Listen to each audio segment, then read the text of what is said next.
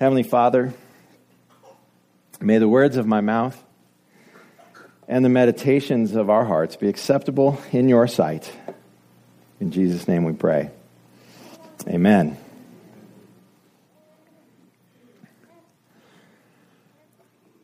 To say he was confused would have been an understatement. Everybody there knew why he was there. Everybody knew. It had been difficult to get him in. Rather crazy, actually. Now, looking back at the incident, we're not exactly sure how to take it, but popularity had been growing. This rabbi from Galilee, it was getting more and more difficult to get an audience with him. And he was in Capernaum. He was up north of Jerusalem. And he was kind of on the outskirts of society because of the crowds. Because the crowds were so great and they were hindering his work. And the reason of the crowds, well, he was healing people. That's why everybody wanted a piece of this guy. Not only that, he had amazing teachings. He was fun to listen to, unlike some preachers I know. He was intriguing. He spoke with authority. There was new teachings, and he could heal people. And this man was confused. He had 4 buddies. They tore the roof off the place. Before that was a popular phrase in rap music. They tore the roof off. And they put this guy into the house through the roof. The folks had been wanting a roof replacement. They were waiting for a hailstorm to come through that spring, and now they had a reason to contact their insurance adjuster. Thanks to 4 men who had removed a section of the roof, and they had lowered their friend on his mat. He's paralyzed. He'd been that way since the accident out on the farm, when the donkey got away from him. He severed his spine. He was on this mat, and that's where he lay, day in, day out. There was no hope for him. And they lowered him in, and he was confused. He knew what he wanted. He wanted to walk. And he wasn't the only one confused. Everybody was confused. And everyone was confused because everybody knew why he was there, except it seemed for the guy that could do something about it. They lowered him in. It gives us no name for him. They drop him in right in front of Jesus, and Jesus looks upon him and he says, "Teknon," son. A very endearing term, a compassionate word, a kind word, a way that a father addresses his kid who is dear to him, son. And you can picture the scene. It's dusty. I mean, my goodness, they ripped the roof off. There's been commotion, and everybody's anticipating the next words because they have seen this guy do miracles. They have heard him speak. They have heard him teach with authority, and everybody's like, oh my gosh, we're going to get to see a big one today. Remember when Junior fell off the donkey on the farm? And for years, he's been an invalid. He's been paralyzed. The family has had no help from him. He has been unable to work. He's been unable to feed himself. And we're going to get to see this. And everybody is there for the same reason. They all know why he's come. And Jesus says, "Son, your sins are forgiven." Do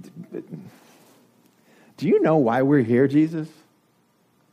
Do you know why we went through the trouble of dropping this guy in at your feet? That he needed our help? to get into the place? Son, your sins are forgiven. Okay, that's great and all, but Matt, paralyzed. How about you forgive the donkey? Remember that?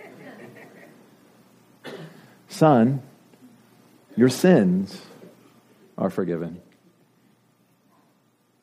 And with that, there's kind of a gasp. The room, it becomes hard to breathe in all of a sudden. The oxygen has been sucked out because the scribes are there. You can't say that. Only God has the power to forgive sins. In fact, Jesus knows that's what they're thinking. My guess is Jesus, being Jesus, has orchestrated this whole thing to make a point. My guess is he has done this on purpose, because if he doesn't know why the guy's there, he's the only one in the room that doesn't know why he's there. Son, your sins are forgiven. Imagine if you went to the doctor with a cold.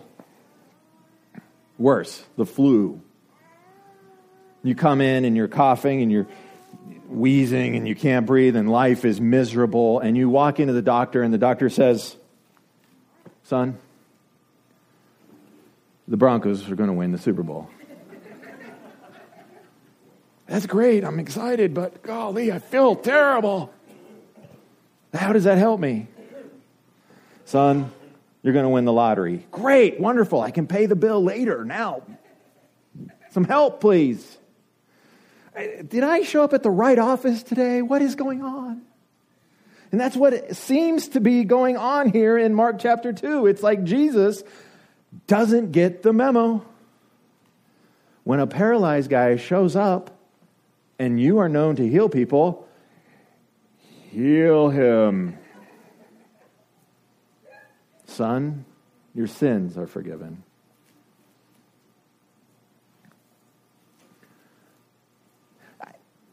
As I read Mark, I'm thinking Jesus is looking for a fight. As I read Mark, I think Jesus is looking for a fight. Have you ever pictured Jesus as looking for a fight? You know, the meek and mild, nice guy who... I think in some Christian circles, we get this apologetic, nice guy Jesus. Sorry, guys, I didn't mean, what I said. I'm not trying to be mean or anything. I want everybody to like me. I'd hate for people not to like me. What we do is we project our own insecurities and our own concerns, and we put them on Jesus, and we think that's how he functions. Because none of us like to pick a fight. But Mark is now at a part of his gospel. Chapter 1, he's set the stage, and he's basically said, Jesus is God. It's very clear. And we got into that. And Mark has set the stage where there are mighty deeds being done. And the only person, the only entity that the Jews know that can do these type of mighty deeds is Yahweh, God, the Most High. The only one who can do this stuff. He defeats Satan in a showdown at the old wilderness corral. He casts out an unclean spirit at the synagogue. He heals people. And now, Jesus is orchestrating a showdown. There's going to be a series of 5 controversies. Chapter 2, verse 1 to chapter 3, verse 6. There's 5 controversies. And Jesus is hankering for a fight. Because he could have avoided this. Every single one of these fights has to do with him or his disciples picking it. It's not the picture of Jesus we usually have, is it? Do you have kids? You kind of ask them to keep their nose clean. Hey, don't get in fights. If anything you can do to avoid a confrontation, avoid a fight. I'm sure Jesus' mother Mary raised him right. And I'm sure she thought, Jesus, don't go out of your way to fight with people. We have another way of putting it. Don't be a jerk. But Jesus orchestrates every single one of these controversies. This one could have been avoided. He could have just said, son, you're healed. Get up and walk. He could have done that. In fact, he does. Let's read what happens here. Mark chapter 2, verse 1. And when he, Jesus, returned to Capernaum after some days, it was reported that he was at home. Anybody ever had it reported that they were home once they got back to Ray? That's Jesus grew up in a small town too, you know. It's like, hey, he's back. Let's go bug him. Poor guy. You know, he doesn't even have enough time to wash his feet off the dirty trail and, you know, relax. It's like, oh, he's back.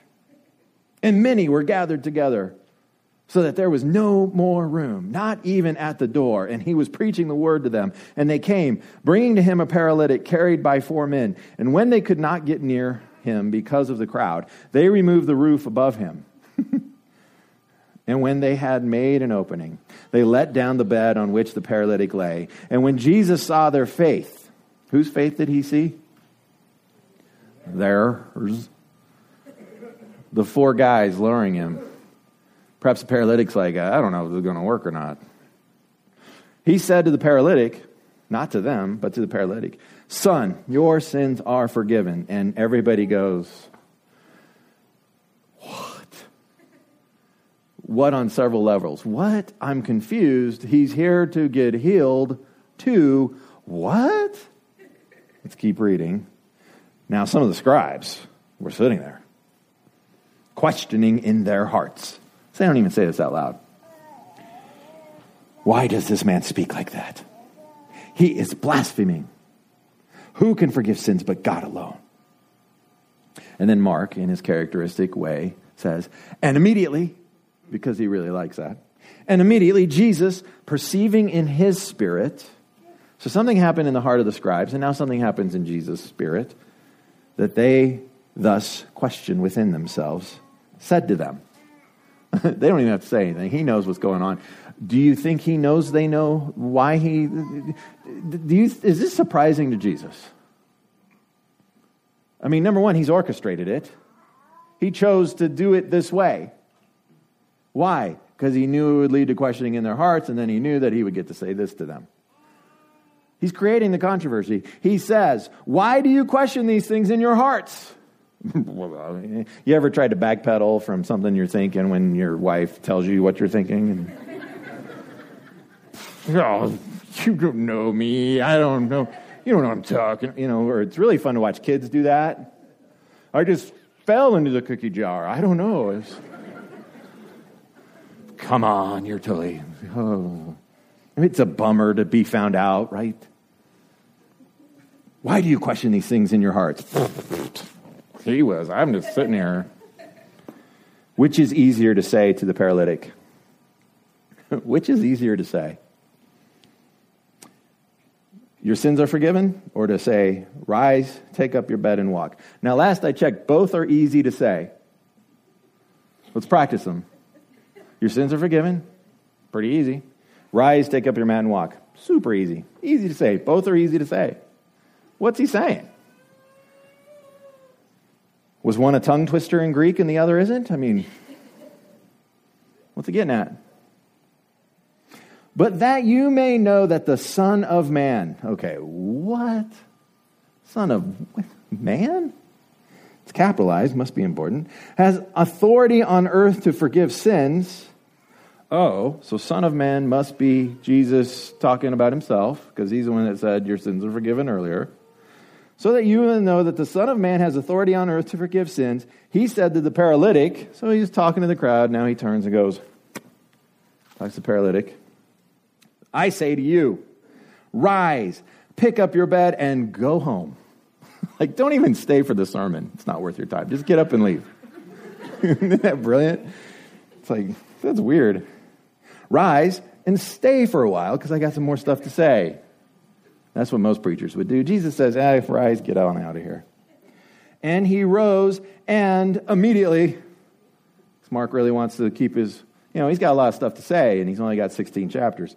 And he rose and immediately picked up his bed and went out before them all, so that they were all amazed and glorified God, saying, We never saw anything like this. End of story. Let's pray and go home. Because Lord knows you all got it. What? Which is harder to say? But so you will know that the Son of Man. Now, we need to unpack a few things here in the luggage that Jesus has left for us. There's a couple of things we need to figure out. One, which is harder to say, because Jesus seems to think one is easier than the other. And he also brings in this Son of Man title. Now, it's interesting. First off, a couple things. Mark, this is the first mention of a crowd in the book of Mark. Jesus is growing in popularity. A lot of people are following around Jesus. The crowds are going to be very important through the rest of the book. They become like a minor character. They could win like Best Supporting Actor award. The crowd becomes kind of important. And there's a question that is in front of the crowd throughout the whole book. You see, Mark is setting up his story for a right answer concerning who Jesus is. And we already saw what the right answer is earlier, and the one who had the right answer was the man with the unclean spirit. Not the man, the unclean spirit actually had the right answer. He said, "You are the Son of the Most High." To which a game show host says, "Correct answer, that's for $5,000. Jesus says, "Shh, keep it quiet." Come out of him. The right answer in Mark is first spoken by a demon. The next group that gets the answer correct is the disciples, those who have decided to follow Jesus. Now there's another group that gets the question wrong. Who do you say that I am? It's the scribes, we met them now. It's the Pharisees, it's the Sadducees, it's the religious leaders. And they answer this poorly. They decide, in fact, at the end of this passage of these 5 controversies, listen to how this starts going. Mark chapter 3, verse 6. The Pharisees went out and immediately, because Mark wants to keep this moving along, held counsel with the Herodians against him, how to destroy him. So we got 2 groups. We got disciples, they got white hats, they're the good guys. They're on Jesus' side. They like him. And we got the black hats, Pharisees, Herodians, scribes, Sadducees. They want to destroy him. And then we got a big crowd. And Mark's created this big crowd. And throughout the gospel, the question in front of you, the reader, the question in front of the crowd is, who do you say Jesus is? Who is he?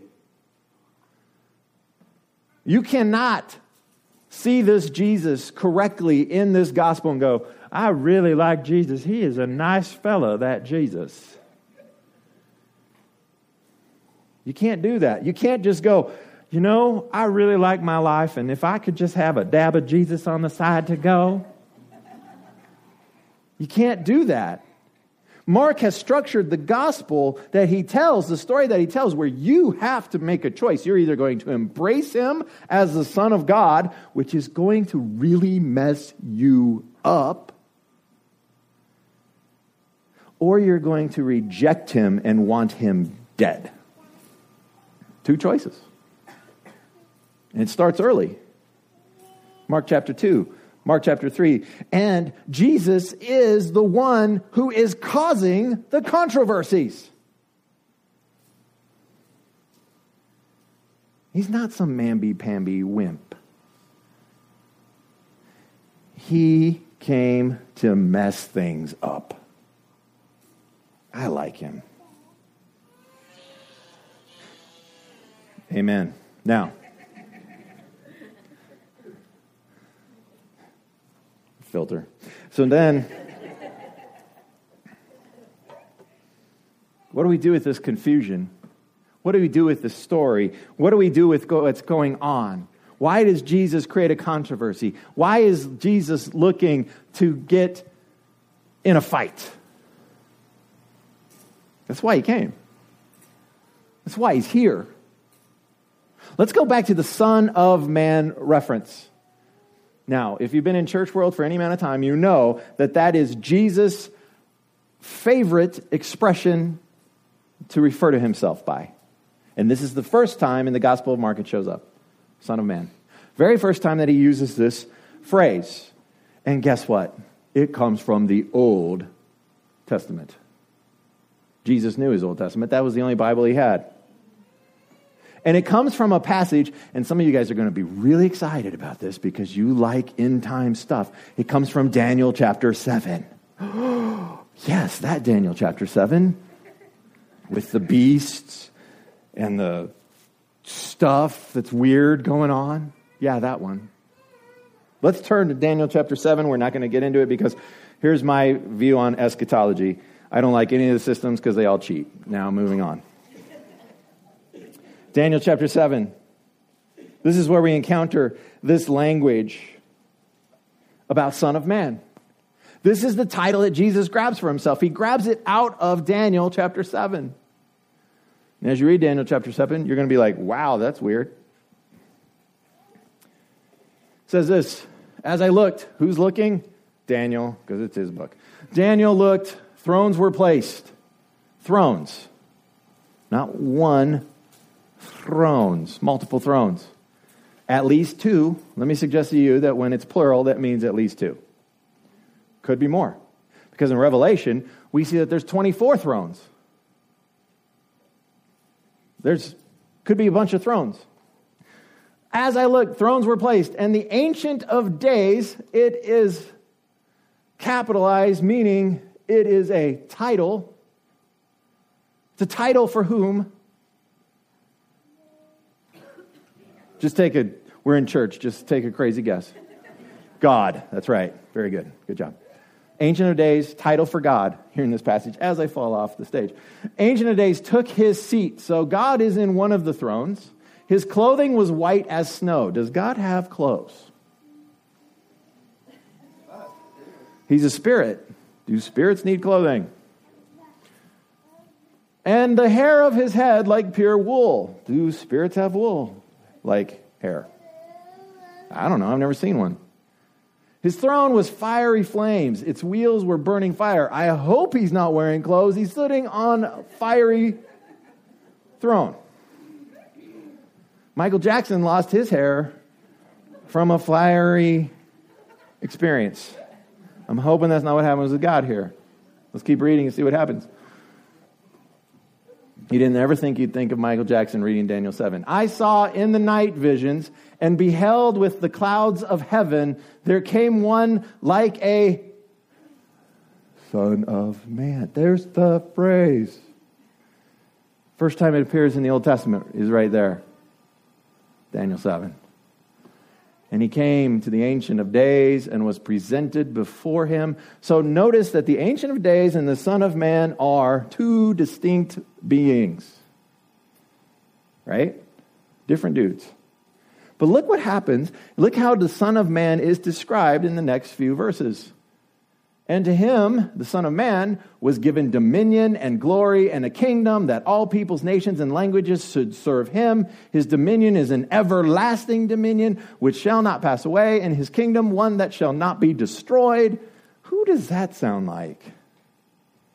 Everlasting dominion. Who lives forever? God. Who has everlasting dominion, or at least eventually will? God. So is the Son of Man God or not? Let me suggest to you that he is the Son of Man, that he is God, and that the ancient Jews had a theology, they had a worldview, they had a teaching that was called the two powers in heaven view. It was written about by a scholar, his name was Siegel. He wrote about this in 1977. He was a Jew, not a Christian. He was a Jewish scholar. And he wrote a book called The Two Powers in Heaven. It was an ancient Jewish teaching. They believed that there was an invisible Yahweh in heaven and a visible Yahweh who appeared on earth. The visible Yahweh, you may have encountered him. He was the Melchizedek person who met with Abraham. He was in the burning bush. If you read that account of Moses in the burning bush, there was a person, a man in the burning bush. He was the angel of the Lord who led Joshua and the Israelites into battle. When Joshua says, hey, whose side you on? He's like, I'm on neither. I'm on God's side.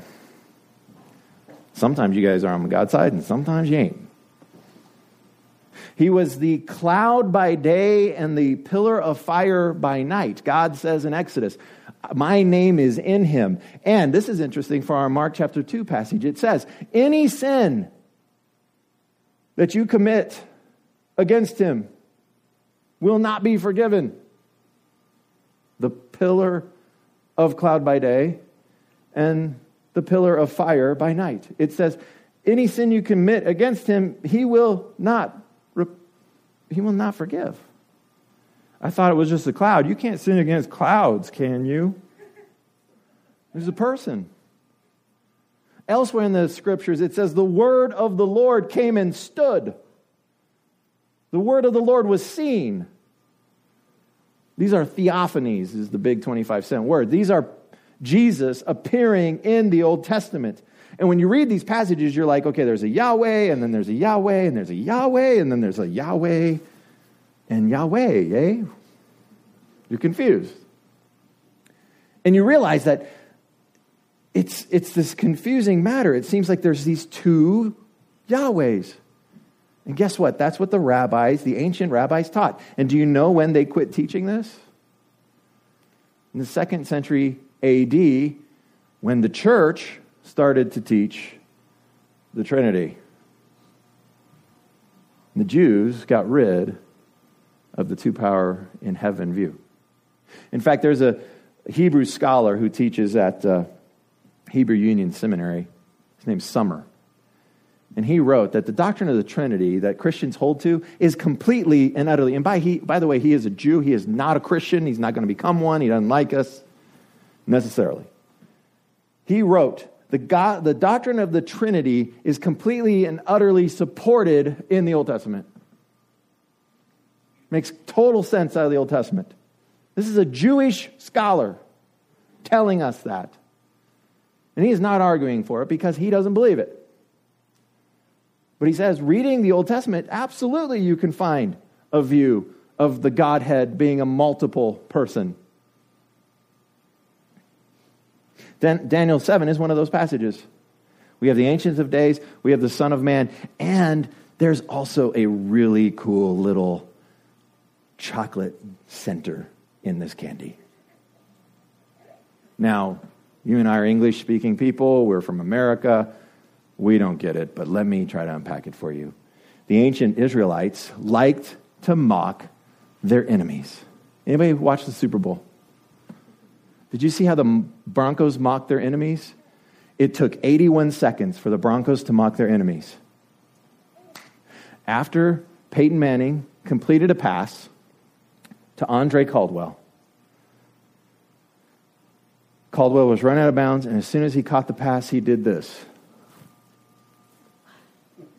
Do you know what that is? A dab. Thank you, Ked. Ked wanted me to put some pizzazz in the sermon today, so apparently he is excited. Andre Caldwell dabbed. What is that? That's what Cam Newton does when he scores touchdowns. Andre Caldwell did not score a touchdown, but he got a first down. And instantly, 81 seconds into the game, the Broncos are communicating, hey, punks over on the other sideline. We're here to win. Cam Newton didn't do this on Super Bowl Sunday. Now, if Josh were here, Josh Graham, he wouldn't be so happy about what I'm sharing with you. In fact, there's times that Bronco fans have had their team mocked. Remember when teams would come into Mile High Stadium and they'd score a touchdown and then they would do this? And you're like, oh man, Raiders aren't supposed to do the Mile High salute. That's what the Broncos do when we score. Right? We don't like it when our enemies mock us, but we kind of like it when we mock our enemies, right? Did you know that the Hebrews would theologically mock their enemies? One of their enemies was a god named Baal. And he was worshipped by the Philistines, by a city just north of Israel. And in fact, most of the time when Israel fell into idolatry, the god that they were worshiping was Baal. And one of the titles for Baal, one of the descriptions for Baal was the rider of the clouds. Do you know how many times in the Psalms Yahweh is described as the rider of the clouds?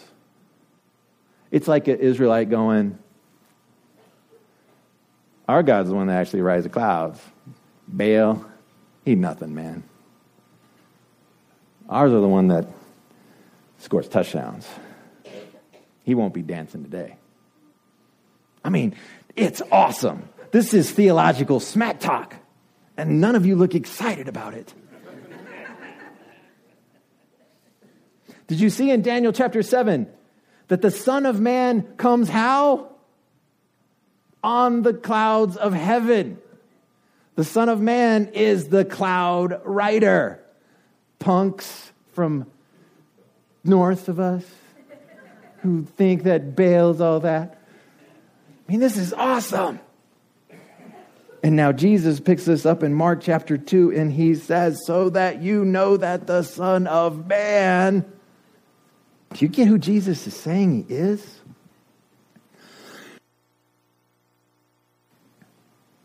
I'm God. I'm the one that rides the clouds. I'm the Son of Man. And so that you know I have power to forgive sins. Hey, why don't you take that mat and get out of here? Slowly but surely, the microscopic level, the spine is reweaved. It's reconnected. He feels sensation in his legs that he hasn't felt for years, not since that donkey accident.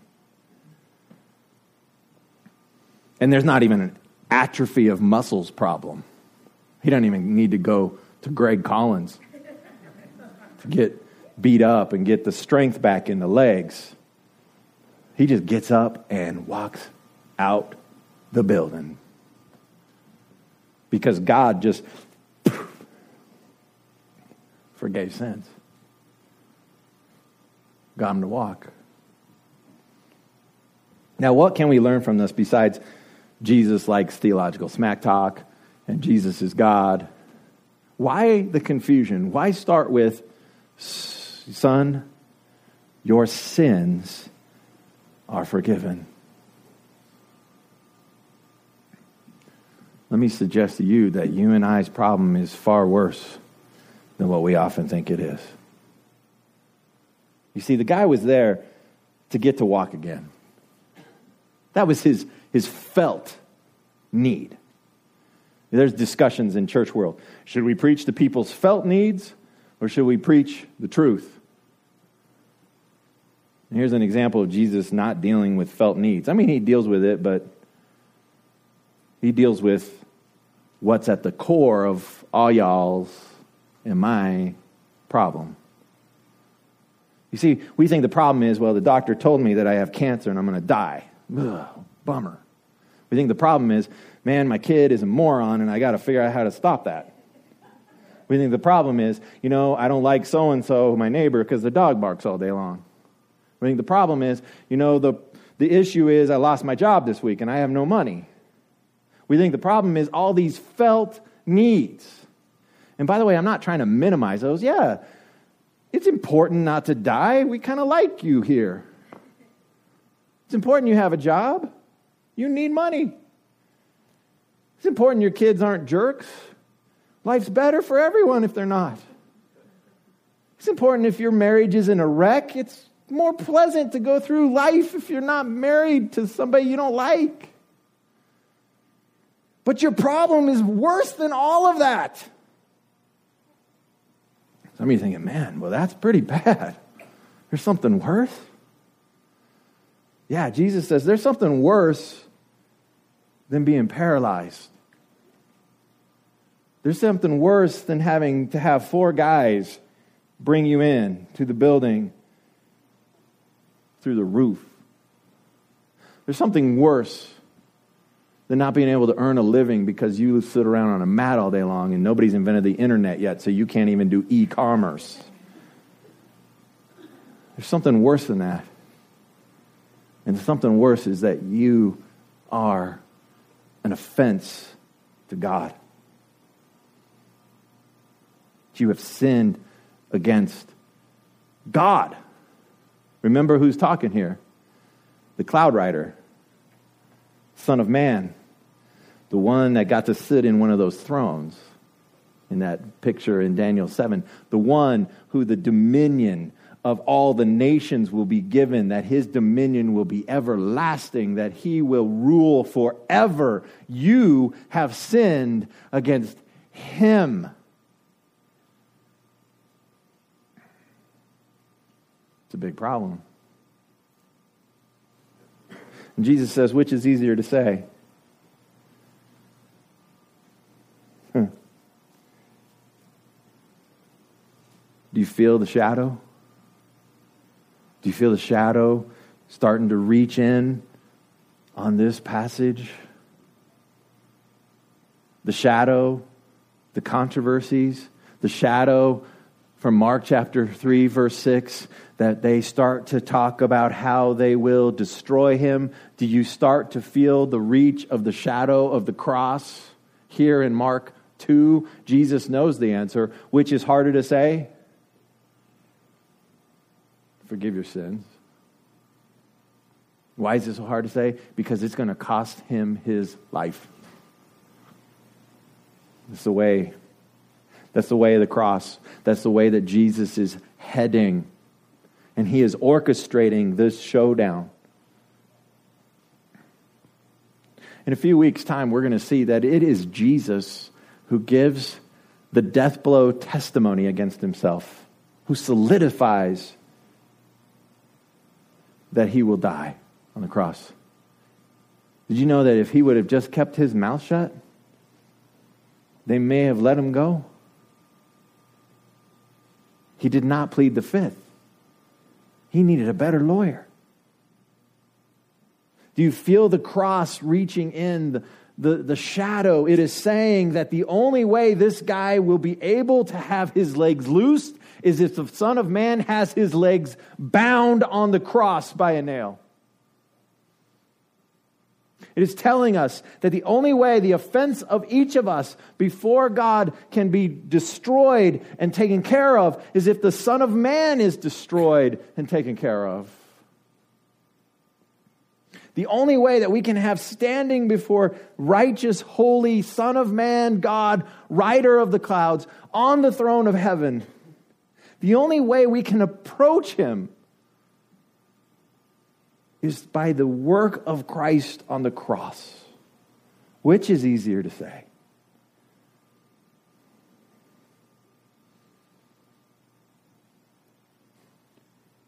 The answer,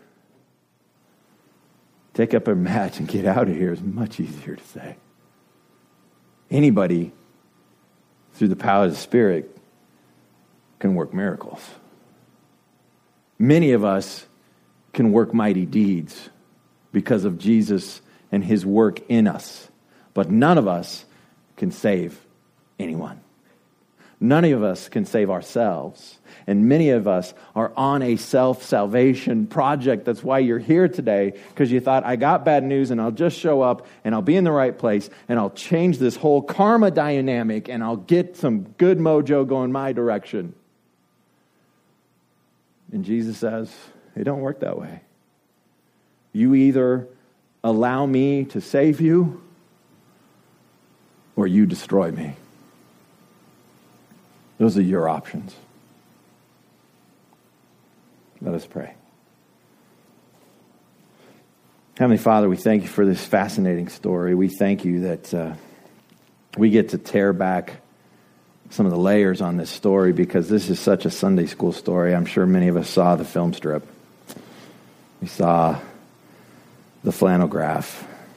I remember this story from when I was just a little kid. And I missed the point. I got so caught up in thinking about somebody's roof being torn off and got so caught up in faith and how it heals people and got so caught up in all that stuff that I failed to see that the thrust of this story is that I am a sinner in need of salvation. And it is my deepest need. Forgive me, Father, when I forget that that is the deepest need in me. And I come to you with all these other things. But I forget the cost of my forgiveness. Father, I pray for each of us today. Those who are on the fence and don't know what to think of Jesus, they're part of the crowd. They haven't made up their minds. May they continue to pursue you. May they continue to be seekers. May they continue to search you out and look into these things so that they can come to a decision either to be a disciple or to walk away from you. But help each of us to make a choice that will change us. Father, we thank you. We love you. We thank you for your word. Continue to work it into our lives. Now may the Lord bless you and keep you. May the Lord make his face shine upon you and be gracious to you. May the Lord turn his face toward you and give you peace. May you fall in love with the rider of the clouds, the Son of Man.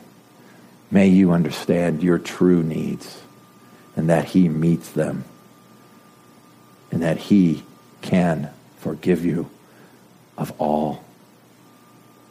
Amen.